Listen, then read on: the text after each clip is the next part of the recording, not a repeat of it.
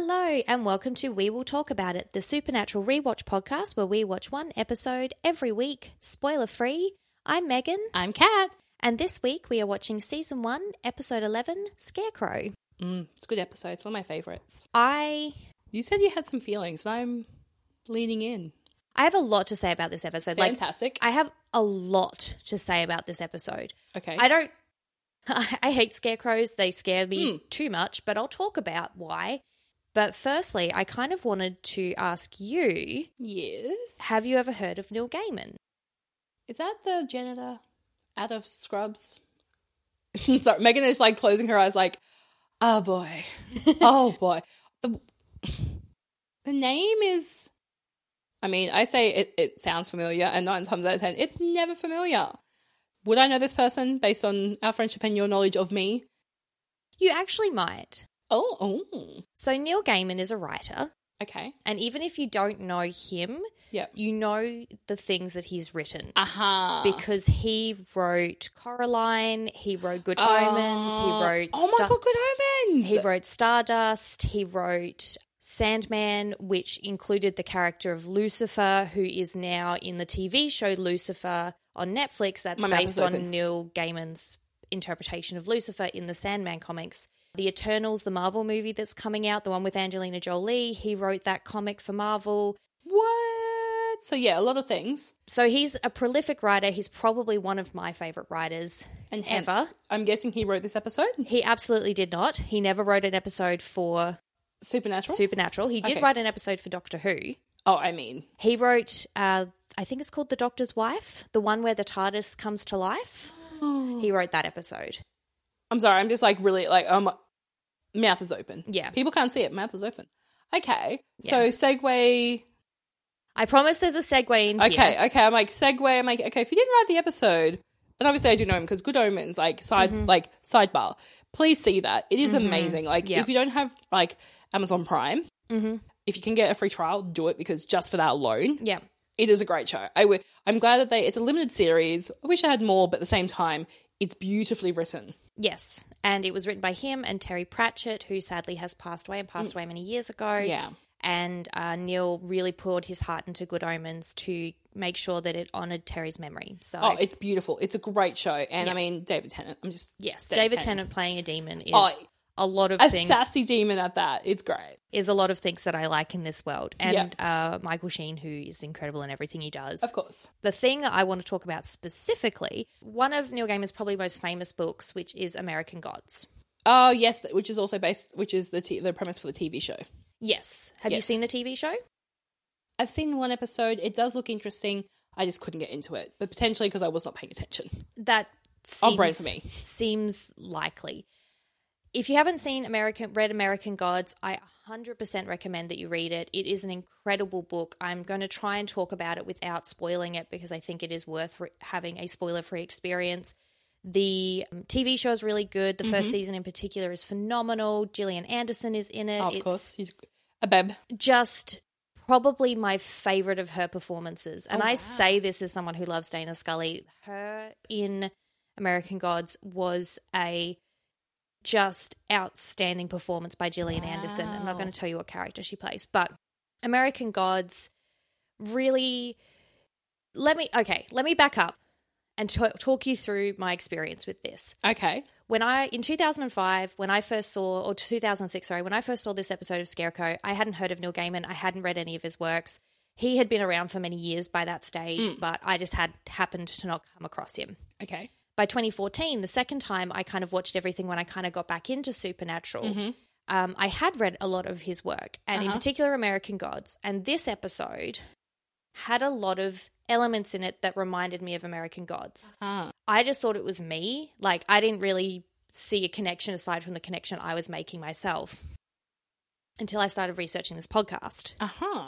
And at that point, I was doing the research, and it turns out Eric Kripke is a massive fan of Neil Gaiman. And in particular, American Gods was influence on Supernatural because American Gods is really about American road trips and the American experience and the idea of this melting pot of cultures, of being a place of immigration and of migration, and what happens when all these cultures come together and what happens to their gods when they all come together. Like all of this stuff, all of these themes really play out in American Gods, and understanding that intentionally there's layers of that in Supernatural was such a massive enhancer for me of my experience of watching Supernatural. So if you haven't read American Gods, I highly recommend it. I actually think it's like mandatory reading if you like Supernatural. I think that it is a companion to watching Supernatural and to understanding this world. There is definitely layers of Neil Gaiman in the plot of this episode. Got you. Which I'm not going to talk about in more detail because, again, I really want, if you've not read it before, to have that experience of having a spoiler-free read of American Gods. Yeah. It's I'm an not amazing going book. to do that. Yeah. I might just do the audiobook, not going to lie. I think the audiobook is read by someone really good. Oh, awesome. From memory. But let's get into the actual episode. Yes, let's do. So we open on Burkittsville in Indiana. Mm-hmm. We've got a very sweet, helpful, small town. A couple got lost and they're helping them back on their way. They give them some apple pie as they go out of town. Right now, just saying. But also adorable. The town, what we see of the town first up is quite cute. Yes. It's what I expect back, towns in America to look like little towns to look like. Yes. So they tell the couple how to get back onto the interstate and send them on their way. And, of course, the couple's car breaks down as they're trying to follow those directions. On an orchard road. Who would have thought, as they've just had apple pie, on an orchard road. Exactly. And so they go to investigate to try and find how to find help. They think they see a house and they start walking through the orchard. At this point, my notes turn into this. Legit, fuck this. Erg, I hate scarecrows. Fuck this. No. Abso-fucking-lutely not. Well, mine are not as much. I'm just like, what a creepy field. Maybe don't go in there. Yeah. So they see a scarecrow from just nightmare scarecrow. Oh, yeah. Seeing that scarecrow, like, I'm indifferent to scarecrows. I don't like them in the sense that they don't do anything. They don't scare the crow because crows are just like, what up? Oh, yeah, you've just cut out a pumpkin head and shove some hay in some old clothes and here you go. It's they don't scare the crow. They don't do the thing that they're named after. When I walked up, I'm like, in the dark, I'd be like, you know what? Just going to go wait in the car. Maybe walk back the opposite direction I came where I know there's people versus running through an orchard where you may or may not see lights. That's just my like suggestion. Like go to where you know there are human, like the civilization, whereas where you just come from. Return from whence you came. Very true. So as they're walking through the orchard, they see a scarecrow, and it's a truly nightmarish scarecrow. It really is, the face. And I hate scarecrows, and I need to take you all on a bit of a journey about scarecrows. Finally. Megan has been teasing this for the last couple of weeks, and I'm like... Let me take you on a journey, the journey that I went on. To discover. So you discover that you are scared of the scarecrows. I hate scarecrows because when I was 14 years old... Okay. And just everyone remember that I hate horror films. I don't like watching them. I actively avoid seeing them. I will watch kind of classic horror films or kind of campy ones. But big grades. But anything that was made after the year 2000, I'm going to avoid like the plague because it's just... So when I was 14 years old, I went and saw the frankly terrible but still terrifying to me horror film, Jeepers Creepers 2. So obviously I was 14. It would have been MA15 plus. So we would have snuck in to see it because we were 14 and we weren't allowed to see it. Nope.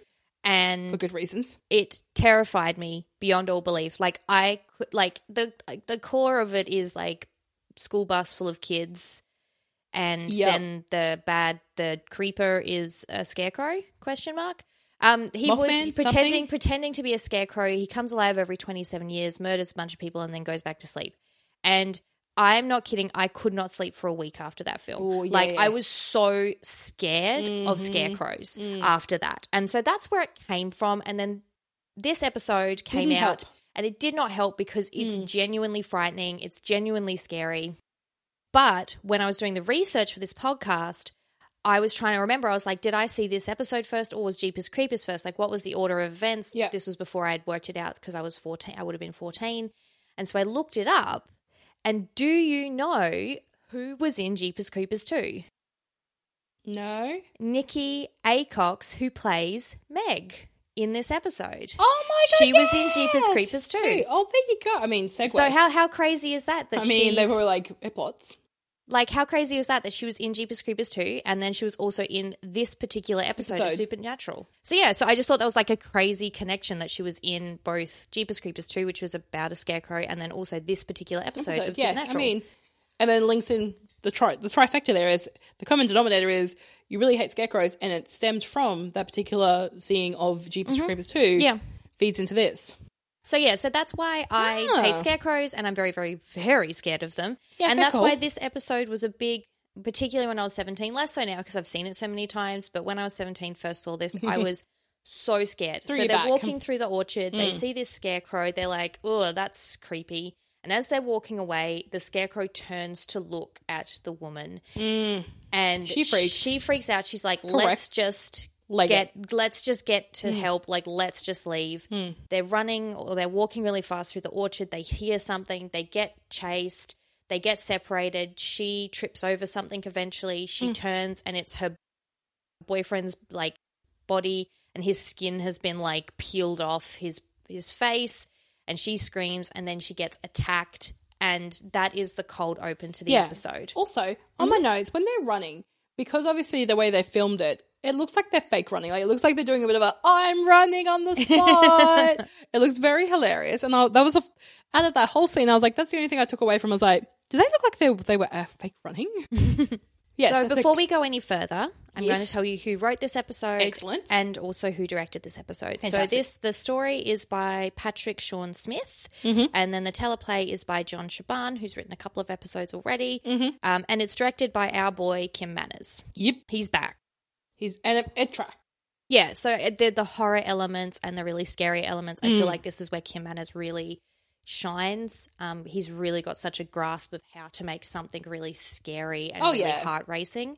But now we cut back to the end of Asylum, which we were talking about last week, where the phone is ringing, Sam picks up the phone, and it's Dad. Yep, and we're back to Dad. My next note after were they fake running was, and it's Dad on the phone. Mm-hmm. And Sam is he's got 100 questions for John. He's trying to figure out what's going on. Mm-hmm. John explains that he is fine, that he's hunting the thing that killed their mum. And also Jess, he says he heard about what happened to Jess and he's really sorry. And he sincerely, it sounds very sincere. Very sincere. He said he wished he would have done anything to prevent that from being part of Sam's life. And we finally hear what Dad's hunting. We finally hear that he thinks the thing that killed Mum was a demon. Yep. Which has been really hard to not spoil. Oh boy, because up until this point. We've been like, the thing Dad's hunting. And they don't know what killed their mum. It could be a poltergeist. It could be a spooky, fruity ghost. Who knows? Mm-hmm. Turns out demon, which tracks. Yeah. So Sam is really determined. She really wants John. He really wants to go to John. He really wants to help with what's happening. Yeah. John is like, no, I need you to note down these names. I need you to do this. And Sam's like, no, I'm not doing this. I need you to come. I need to help you catch this demon that you're telling me killed Mum and killed Jess. And Dean's now woken up. Dean's woken up. John is saying, look, I've given you an order that you need to follow. Yeah. And Sam is arguing. Eventually Dean takes the phone off of him and of course immediately is yes sir, no sir. Yes sir, no sir, talking to Dad, taking down the names while Sam is kind of angry in the corner. And frustrated and like, Dad, no. And it's very much what we've been building up in these last few episodes, which mainly the season that we've been following, is that there is a clear delineation of Sam does Sam, and Sam was like, no, I want to help. This is my mission. you're getting in the way. I mean, he's essentially similar to his father because his dad's on a mission too, and he's headstrong and he's sticking to his mission, and Sam's doing the same thing. And in Sam's head, he's like, I'm different to Dad. It's like, well, technically you're not, because you're doing the same thing that your dad's doing. And I think you find that a lot of time in sort of parent-child relationships, that the child that's the most similar to the parent will often butt heads the most. Oh, yeah. Because they're so similar that they just will butt heads on everything. Oh, yeah. Yeah. Dean has noted down the names. It's a set of couples, including the couple that we saw in the cold open, and they've all disappeared around the same time in April in the same part of the world, or the same part of the USA, and that it looks like they might be disappearing rather than just going missing, which can happen, particularly in a place as big as America. And at this point, also, Sam, I think, is done. He's just done with the shenanigans. He's like, you know what? It's episode 11 in my head, but for Sam, it's like, you know what? I'm done. It has been 22 years of this bonkers bullshit. I got out for, let's say, 2 years, maybe 3, depending. There's some serious debate about how long Sam was gone for. Yeah, like undetermined is generally my answer for things I don't know. Undetermined amount of time. And I think Sam is just like, my bullshit, like, meter is getting real close to being, like, overflowing. And I think it's starting to tell, especially with this particular episode. Yeah. And so they have a fight about Sam wants to go to California. He's worked out that that's where Dad is, based on the payphone. Dean is like, no, he doesn't want our help. He'd ask if he wanted our help. And Sam quite rightly points out that, well, how old were you when Mum died? You were 4 years old. Jess has only been dead for 6 months. Yeah. And you're telling me that I can't go after the thing that killed her, and I should go on this hunt instead. And they exchange words, and I think the final straw is that Dean says it's called being a good son, which is I have some feelings about that one. But also I also wrote, like, Dean equals, essentially, I boiled down their personalities, or their main goal in life is, at this particular point in time, is that Dean just wants to help people and listen to Dad. Sam just wants to find their dad so then he can help to get the thing that got Jess. That's where they're at. Like, if we're going to boil them down to a sentence, that's where we're at. I also think, though, that I feel like this has been boiling to the surface over the last few episodes, ever since Home, and even before that. And Skin, the differences between what their sort of goals are and what they want to do. And I think that this has kind of hit a point of no return for them. Oh, yeah. And so Sam gets out of the car, he grabs all his stuff, and he is going to leave and find a way to get to California. And there's this great moment because Dean's like, I'm going to drive away. I'm going to do it. Like, if you leave, then I'm driving away. I'm not going to wait for you. And there's this great moment where Sam turns around and he says, that's what I want you to do. And I just want to give Jensen some props acting-wise, because he just, in this really quick second, he gives this look of, like, kind of pain and frustration because he wants so much to not follow through on driving away. Yeah. But it's a powerful scene. It's great. It's really good. It gives them a chance to kind of spread their wings actor-wise, I think. But also, spread their wings, but also in the show, it gives them time to breathe on their own, because I feel like they need to, I think, as you said, we've had a lot of episodes where we've seen their true feelings via, the work they've been doing, Skins. We saw what Dean's feelings, the episode we just were in, Asylum. We've seen how Sam feels. And then obviously going to Home. Like, there's been a lot of challenging episodes where they've had their real emotions boil to the surface and it's never simmered back down. And it's good that they're getting a break, but I just don't like how I don't like it's meant to be dramatic, right? It's meant to set the scene. So for me, I'm like, I get it. But also, you're very right. Like, there is a point where Dean looks at him and it's, I think we can all understand, because we've all probably given that look in an argument, like, you're now forcing my hand to do the thing because I need to follow through because I'm the tough one. Yeah. So the fact that Sam's just, like, so flippant, like, yeah, I want you to go. And it's like, oh, goddamn, Samuel. So Dean continues on to Burkittsville. He continues on with the case. He thinks about calling Sam when he arrives, but decides against it. He decides that he isn't going to call. He talks to some of the locals. He's pretending to be a friend of the couple that we saw in the cold opens to see if anyone had seen them, and he'd been to a few other towns before that. Yeah. And so, but they weren't very helpful. No one seems to have seen this couple before. They're very closed, very stone-faced, like, we don't know what you're talking about. No, we don't get any visitors. What are you talking about? Yeah.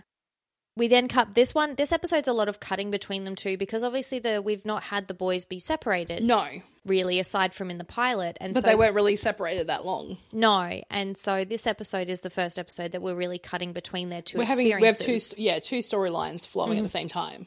And Sam is walking along the highway. He is waiting to see if he can hitchhike. And he walks into, well, basically trips over a girl who's... random blondie. A random blonde girl just sitting beside the river. Not the river? The road. Yep. The road. Down by the river. Listening to music. And they chat for a little bit, you know. Bit of flirtation going on. A van drives up and says, do you need a ride? I'm only taking her. And so only offers it to Meg. And, I mean, this really goes back to our conversation in the pilot. Do not hitchhike. Yeah, especially if someone's like, I'm only taking the girl. It's like, there's bad murdery. It's potentially her story will be on a podcast. Yeah. You know, that's what I get those vibes. I'm like, not this particular podcast, but true crime podcast. Not our podcast. No, we do not cover true crime. No. Nay. No, other podcasts that cover horrible stories. Yes.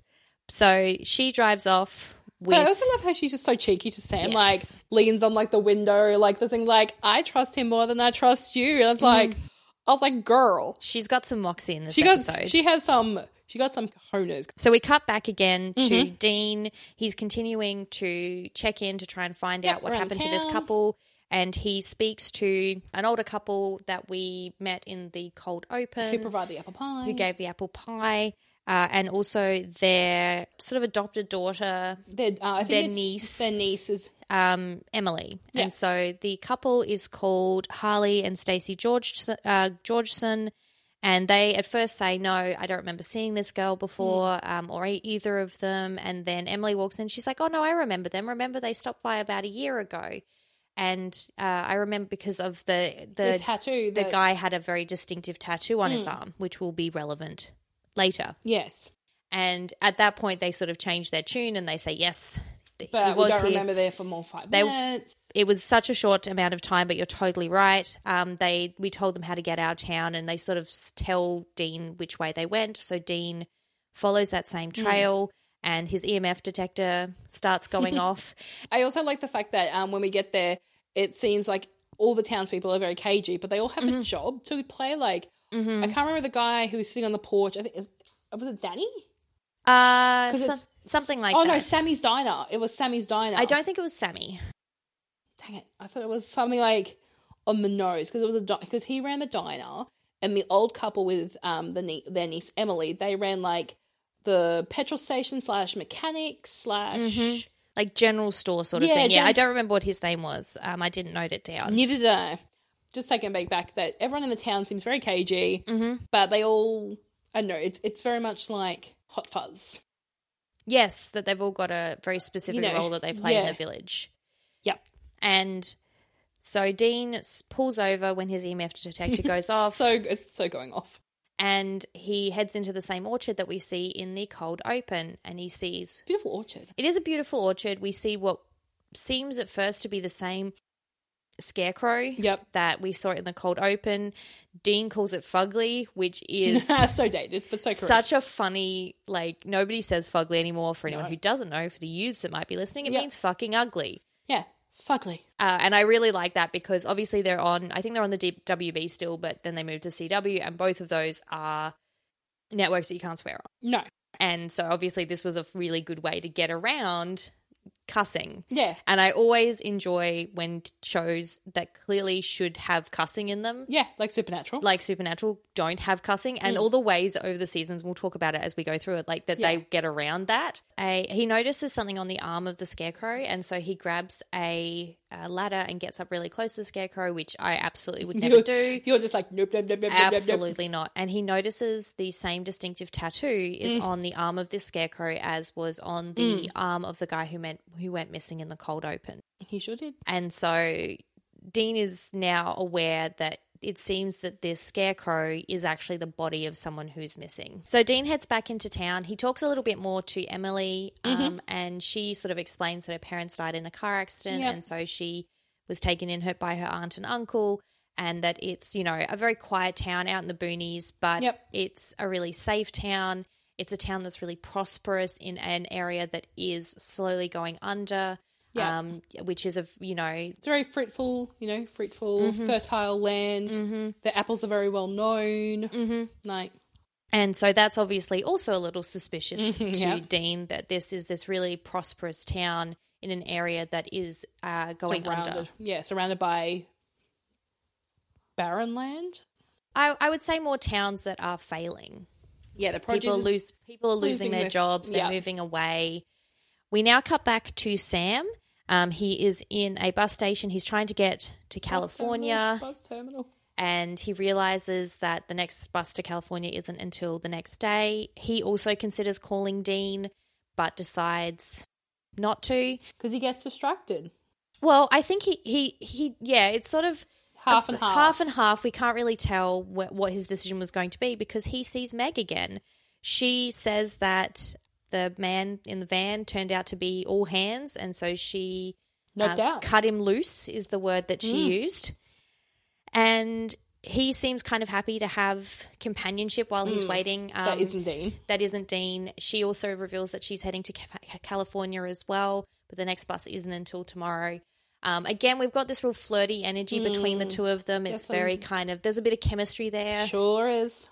And we now cut back to Dean. Mm-hmm. He has realised that there is another couple in town whose car have broken down, and he is concerned that they might be the next victims. He doesn't really know of what yet, but he's really worried about them. And they're in the diner. They're being fed really well. They've got lots of food. They've been given the apple pie, on the house. And Dean comes in. Dean's like, I'll have a slice of that. He's like, I'll have black coffee and I'll have some of the apple pie.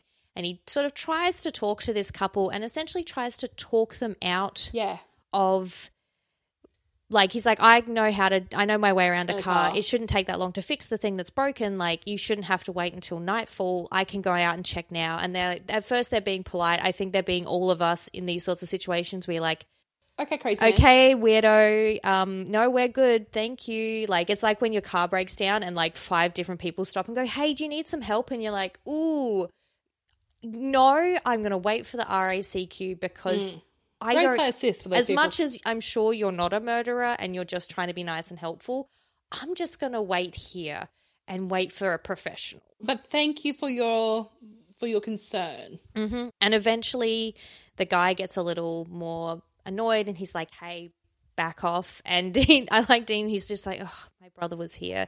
He'd give you puppy eyes and a great story. Like, he's aware of his shortcomings in terms of being able to convince people to do things. Where Dean just comes in with all his moxie, just like straight in like a wrecking ball. Yes. He's a wrecking ball of a man. This isn't the right position for his moxie. And he knows that. And he's like, damn it, Sammy. Mm-hmm. So he gets kicked out of the diner by the cops. The sheriff shows up and escorts him away. We then cut back to Sam and Meg.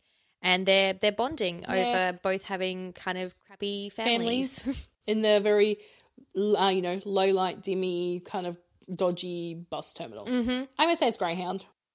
I assume it would be not given a name because it's no brands. No brands, but it's a very...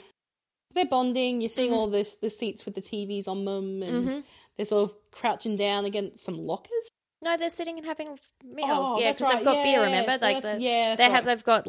they've got some fries and maybe some burgers. They're having a meal, they're bonding over their family, their situations. Meg reveals that she is, trying to escape her family. They want her to be something that she doesn't want to be, and she is just trying to live her own life and go her own way, which of course is something that Sam really identifies with, particularly currently. They're bonding over, as you said, bonding over some burgers. Don't mind me, I just skipped a whole section of this episode where I'm like, they're leaning up against some lockers. I'm like, wait, nope, that's later on. Yes, you are right. So they're leaning up, but they're having some brewskis, having a chat. She's really revealing that she wants to, as you said, forge her own path and she wants to go her own way. Obviously, Sam is very into that because that's Sam.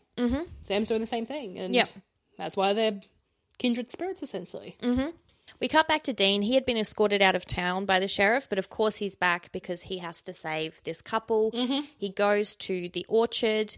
Of course their car has broken down and they're walking around, and Dean comes in just as they're getting attacked by the scarecrow. He shoots the scarecrow with rock salt and basically gets them out of the orchard and presumably, because we don't really see this, it happens off screen, but presumably repairs their car and gets them out of town. Gets them out of town. Yep. So we cut to the next day. Dean and Sam are talking on the phone. And I would love to know who called who. Who do we think called who? Because we've seen both Dean. of them. Yeah, I think it was Dean too. I mean, Sam is very stubborn, and so is Dean, but Dean also knows when he's bitten off more than he can chew. He's very good at... Dean, for all his faults, and I'm saying inverted commas, he can assess a situation and go, no, I need help. And I also think, who else in the world can he talk to about being attacked by a scarecrow? Yeah, right. Aside from his brother. And aside from his father, who is not answering his phone calls. Yes. And so Sam and Dean are talking about what happened. Dean says he thinks that it is some kind of pagan god that is causing this because of the cycle of it, because it's always a male and a female. It's before spring. Because it seems to link in with all of these kind of elements of this really prosperous town in a bad area. Sam seems a bit surprised by this, and Dean's like, bro, I actually can do this job without you, which is true. Dean can. And he has. And he has previously, so... I kind of appreciate that. And then Dean tells Sam, and they apologize to each other, and Dean says he's proud of Sam and he really admires him. And he asks him to please take care of himself. Yep. He's not asking him to come back. No, he's not asking him to come back. He just wants to clear the air. Yeah, and it's a really sweet, genuine phone call, and... Sam hangs up and Meg kind of wakes up because this is where they're sleeping against some lockers, and she's like, oh, who was that on the phone? And Sam says, oh, it was my brother. She's like, oh, do you want to say? And Sam says, I think he just wanted to say goodbye. And I think that that's very big of Dean. Yeah. To be like, I don't want you to come back because I know that you want what you want and you always go after it. And I really admire that in you. And so I'm not calling to beg. I'm, in fact, giving you that. Not that you need my permission, but telling you that I understand. Support you. I'll support you even if it's not the same path I forge. Exactly. But you can tell that this really impacted and really affected Sam. Oh, yeah. Dean, in the meantime, has gone to a professor to learn a bit about what might be attacking them. The laws. You've just started watching X-Files. Did you recognize the professor? I did, but my brain is just like, I know you. And okay, so it's the cigarette smoking man. Oh, I'm going to leave my microphone in my face and scream in your ears, guys. Oh my God, yes. Yeah. Because I'm in season 2. I'm halfway through season 2. Yeah, so this professor is played by the cigarette smoking man, who does have a name, but is most commonly called the cigarette smoking man in he's X-Files. Smoking cigarettes. He smokes Morley cigarettes, which is plot point, and in the X-Files, and he becomes quite a big character across the entire seasons of the X-Files. And I was sort of thinking about it because the X-Files had been over for a few years, but this actor's quite well known. I can't remember his full name. It's William something. And I was trying to think, why would he have, it's such a small role. It's only a few minutes on screen.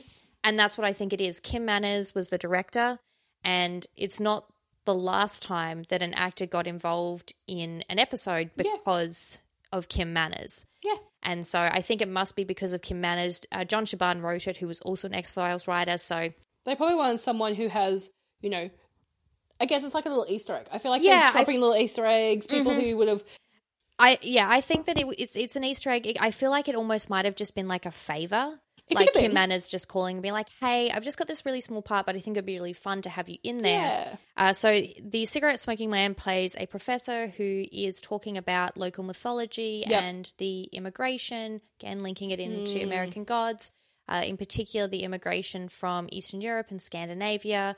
And they're sort of flipping through this big old book and they see a scarecrow. Yep. And Dean's like, oh, what god is that? He's like, well, it's not really a god. But it's part of a group of gods called the Vanir, and they are sort of gods of fertility and gods of the harvest and that sort of thing. I did do a little bit of Googling, some really light Googling on the Vanir because I'm a bit of a Scandophile. I love all Scandinavian stuff. And here's what I found about the Vanir. The Vanir are a group, or Vanir maybe, are a group of gods associated with health, fertility, wisdom, and the ability to see the future. The Vanir are one of two groups of gods in the North Pantheon. That's the word I was looking for. The Norse Pantheon, the other being the Aesir. Basically, the Aesir and the Vanir were at war with each other all the time. Eventually, the Aesir won, and the Vanir became like secondary to the Aesir. Supernatural didn't get it wrong necessarily, but they kind of underplayed who the Vanir were. Yeah. If you're really interested in Norse mythology or if you want to learn more, just by chance, guess who's written a book about it? Neil Gaiman. So if you'd like to read... Wow, you're really... When you said you're going to link this all together... Oh, yeah. You're sewing a blanket. I am. The blanket is and I'm not done. I am not done yet. That's what I mean. It's going to be good. It's going to have the fancy little pom-pom edges. Mm-hmm. It's going to be that good. It's going to have little fancy edges. Yes. Dean now knows what he's dealing with, and he sort of asks, how would you kill it? And the professor's like, well... gods aren't real. Yeah. But I guess, there was always a sacred tree involved and, and Dean's like, well, if you burned the sacred tree, what would happen? Yeah. And the professor's like, I don't know. Gods aren't real. Like, I don't know what to tell you. And this tree is not real. What are you talking about, crazy man? And so Dean obviously realizes that he's kind of gone a little bit too far and he thanks the professor and goes to leave and then gets knocked out by the sheriff. So obviously... the professor is also involved. Yes. So now we cut to a scene where all the townspeople have gotten together. They are talking about what to do. They've got Dean and they have decided to sacrifice Emily as well. And it's also raining, which is apparently the start of because they have a certain amount of time and window to provide a couple or provide a man and a woman to appease the god or whatever, and they make mention that look, it's already starting. Like there's heaps of rain now. We shouldn't be getting heaps of rain. We need to we need to put the foot down the gas. Yeah. We've got until like midnight tonight to get this done. And now I need to talk about why my next note says, fucking knew it, Kim Manners, I see you. Okay, sure. So what I'm going to do is I'm going to show Kat two clips. Yes. And then I'm going to talk about what I showed her. Okay. Well then, I mean, cut and paste, right?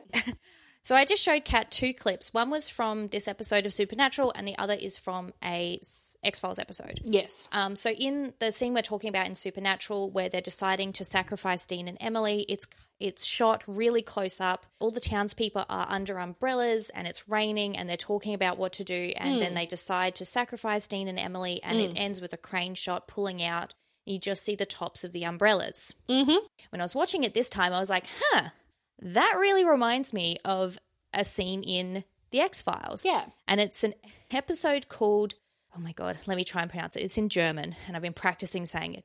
Der Hand der Verlust. In this X-Files episode, basically the plot is there's a town, it's a really nice town, it's a really safe town, and some murders start happening, some ooky spooky stuff starts happening. Scully and Mulder come in to investigate, and the reason ooky spooky things have been happening and the reason it's such a safe and wonderful town is that the townspeople had made a deal with a dark force to keep the town safe, which, tell me if that sounds maybe familiar to this episode of Supernatural. I wonder what they've done. So maybe did they sacrifice some things? This one, the plot is a bit different. I'm not going to go too much into the plot of this other episode. The plot is a little different. It's actually the devil and it's witchcraft, but it's a bit different. Sure. But the core concepts are very similar. You know, you're making a deal with a dark force to have prosperity in your town. And the scene that I just showed Kat from this episode is shot really close up. They're talking about sacrificing Scully and Mulder. Yep. To the dark force, and it's panning across them, and then at the end it is a crane shot that pulls out and you just see the tops of umbrellas. It is the same shot. It's literally a cut and paste. It's literally the same shot. And when I was watching this, I was like, wait a minute. Who directed that X-Files episode? Was it Kim Manners? And I looked it up and it was fucking Kim Manners. And I was like, Kim Manners, I fucking see you. Yeah. And I'll never know, of course, if this is on purpose or is unintentional, but I like to think that it was. I like to think that it was Kim Manners throwing a little Easter egg, putting in another little Easter egg to the X-Files, because the plots are very similar, the pacing is very similar, and then this scene is almost identical in terms of the content, and so he threw in the exact same way of filming it, and I just thought that was really cool. And I was like, really Kim Manners, I'm never going to be able to. I see you. I don't know. Well, you see him. I semi-see him. So we now have Dean and Emily. They are in the cellar. Yep. Kind of waiting to be sacrificed. Emily's very scared and confused. She doesn't know what's going on. And she feels very betrayed, by her. Because she genuinely didn't know this was happening. No, she'd genuinely been kept in the dark. She had no idea. Yeah. And Dean is trying to figure out how to get out of this situation. In the meantime, Sam has been trying to call Dean. He hasn't got in touch with him. Yep. Their bus is there. Meg is trying to get him to get on the bus. And ultimately, Sam is like, nope. Yep. I'm going to Burkittsville. I'm going to go and find what's happening with my brother. Yeah, I need to know that he's okay. Yeah, I can't go and start my new life without first making sure my brother's okay. And Meg's face is very much just like very flirtatious and very cheeky, very much like, damn you. Yeah. You dick tease, essentially. You massive dick tease. Yeah, so she gets on the bus and Sam starts to figure out how he can get back to Burkittsville. It's now night time. Emily and Dean have been tied up, ready for sacrifice. Yep. Emily is asking them why they would do this, and her aunt is telling her that it's for the greater good and the good of the many. Yeah, again, very hot fuzz. Very much hot fuzz, like the greater good. It's a great, and great movie. That the good of the many outweighs the good of the one. And so that's what sacrifice is giving up what you love the most to keep everyone safe, which is a twisted perspective on it's rough on the idea of sacrifice. Yeah, look, no. But we get Moxie Dean back because he's mad. He's trying to figure it out. And Emily's like, so do you have a plan? He's like, I'm working on it. And then it clearly cuts to much later that night. And she's like, you don't have a plan, do you? And Dean says, I'm working on it. He's very like, just calm down, Emily. Yeah. Calm down. So Moxie Dean, we got to see a little bit of Moxie Dean come back this episode. Stress Dean, maybe. He's like, I have a plan. The plan is not to die. Yeah. In between, now and not dying, I'm still working on. Yeah. But thankfully, Sam comes in to save the day. Sure does. He starts to untie Dean and he's like, keep an eye on that scarecrow. And Sam's like, what scarecrow? And right. So classic, like Dean's like, make sure you keep an eye on that scarecrow, and Sam's like, what scarecrow? And then like it's almost like on brand, on point. Scarecrow rocks up. Yeah, so the scarecrow rocks up. They're running to get out of the field, but the townspeople are there. They've all got guns. They're like, no, you have to stay. You need to get sacrificed. It won't hurt. It won't take that long. Yeah. I mean, if you haven't been sacrificed and you're just like, it won't hurt. It's like, bitch, you don't get to tell me how I feel. Yeah.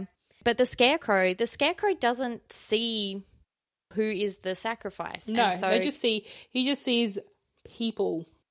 And so he decides the aunt and uncle are the sacrifice. So he stabs the uncle in the chest and then grabs him by his hook. There's another hook in this episode. Yep. And drags him off and also drags her off into the orchard, presumably to murder them. And that will be the sacrifice. Yep. We cut to the next day and they're walking back into the orchard to find the ancient tree to burn it, the one that came from, because Emily had revealed that there was a tree that they did kind of revere, that it came from the old country. And so it's very old and very important. And they go to burn it, and Emily says that she would like to burn it because she's obviously realised that this idyllic place that she had been living in was only idyllic because of the crimes that they had committed to keep the town prosperous, and that it was, you know, ultimately murder that was keeping them safe or keeping them prosperous. Yeah. And so they burn the tree, and she said, and then they pop her on a bus to head off to presumably stay with other family or other people that she knows. And Dean turns to Sam and says, "Hey, where should I drop you off?" And Sam says, "No, I think I'm gonna chill bang with you. I think you're stuck with me." And I think, although they're brothers, they choose each other at the same time. Like there's a, you know, they're each other's chosen family as well. Yeah. They always choose each other, which I think is very, very sweet. They sort of have a very sweet moment. He says that, you know, Jess and Mum are gone. We don't know where Dad is, and all we have is each other. And Dean kind of jokes about it and is like, "Oh, hold me. That was so tender." But I like that Sam claps back at him as well and is like, "Look, you would have died if I hadn't come to save you. So calm down. So come on." And so we kind of end on this joking note with the boys. They're off on another adventure. But that's not the end of the episode. It is not. You think it is, but it's not. Let me tell you, the first time I saw this episode when I was 17 years old and I saw the end of this episode, I lost my actual mind. Oh, same here. This was such a plot twist. Oh, it is a plot twist on a twist. It blew my... So we cut back to Meg. She is hitchhiking again with another kind of sketchy looking dude. He asks where two little lady. She says, "How about you pull over?" And he's like, "Oh, yeah." And I'm gonna like, get a hint. Yeah, he's like, "I'm gonna..." And you're just like, yeah, exactly. Gross. 100% gross. And they pull over and she's like, "Sorry, I just have to make a call." And he's like, "Oh, I have a phone if you need." She's like, "No thanks." So she pulls out kind of a very ornate cup or bowl, and she pulls a sort of a blade out of the bowl and she slits his throat, and the blood pours into the bowl, and she sort of swirls it with her finger and is heard to speak to someone that she calls father, and that she clearly knows who Sam and Dean are, that Sam kind of slipped through her fingers, as it were, and she's explaining herself to this unseen presence. And that's the end of the episode. And that is it. And it's weird. I love that they don't give a single clue until this point that Meg is anything other than what she presents herself to be. There's no clues. Nope. All the music cues are kind of almost romantic interest cues. Yeah, she's just a sassy chick. She's just a sassy chick that Sam happens to meet. They play it off very genuinely. You know, they have genuine chemistry together, and you're kind of like, "Oh, is this like a love interest kind of thing?" So I think that they played it perfectly. To then have this reveal at the end it's very much a reveal. Mind blowing to me. Oh yeah, such a good. I mean, like I said, I had a lot to say about this episode. I still don't like scarecrows. They still scare the literal shit out of me. It's and fair. I still hate them. But this episode, there's a lot that happens in this episode. We find out what Dad is trying to chase. It's a demon. Yep. And we sort of get to the boiling point with Sam and Dean with this kind of non-conflict that they've been having about what the best thing to do is. We meet this character, Meg, and kind of what she's about. And not until the last second, but yeah. And so again, we've had this dramatic irony of a reveal that they don't get to see. So we now get to see Meg's actions from the perspective and her of potential intentions. Well, we don't know what her intentions are. We don't know what her intentions are, but we know that she is not good, given the fact she's just bladed someone for blood. Yeah, exactly. And we also get the kind of link in with Neil Gaiman and his influence overall with the with Supernatural in general. Yep. We get a lot in this episode. But that's the end of the episode, So guys. the episode, guys. Thank you so much for listening. Go follow us on Instagram. We will talk pod. We will talk about it pod. Follow us on Twitter. We will talk pod. Tell a friend. If you like the show and you tell think a good work colleague. Yeah, tell a work colleague if they would like it. Leave us a 5-star rating, preferably on iTunes, and a review. And in the meantime, stay safe and don't EMF and drive. Exactly. Bye, guys. Bye.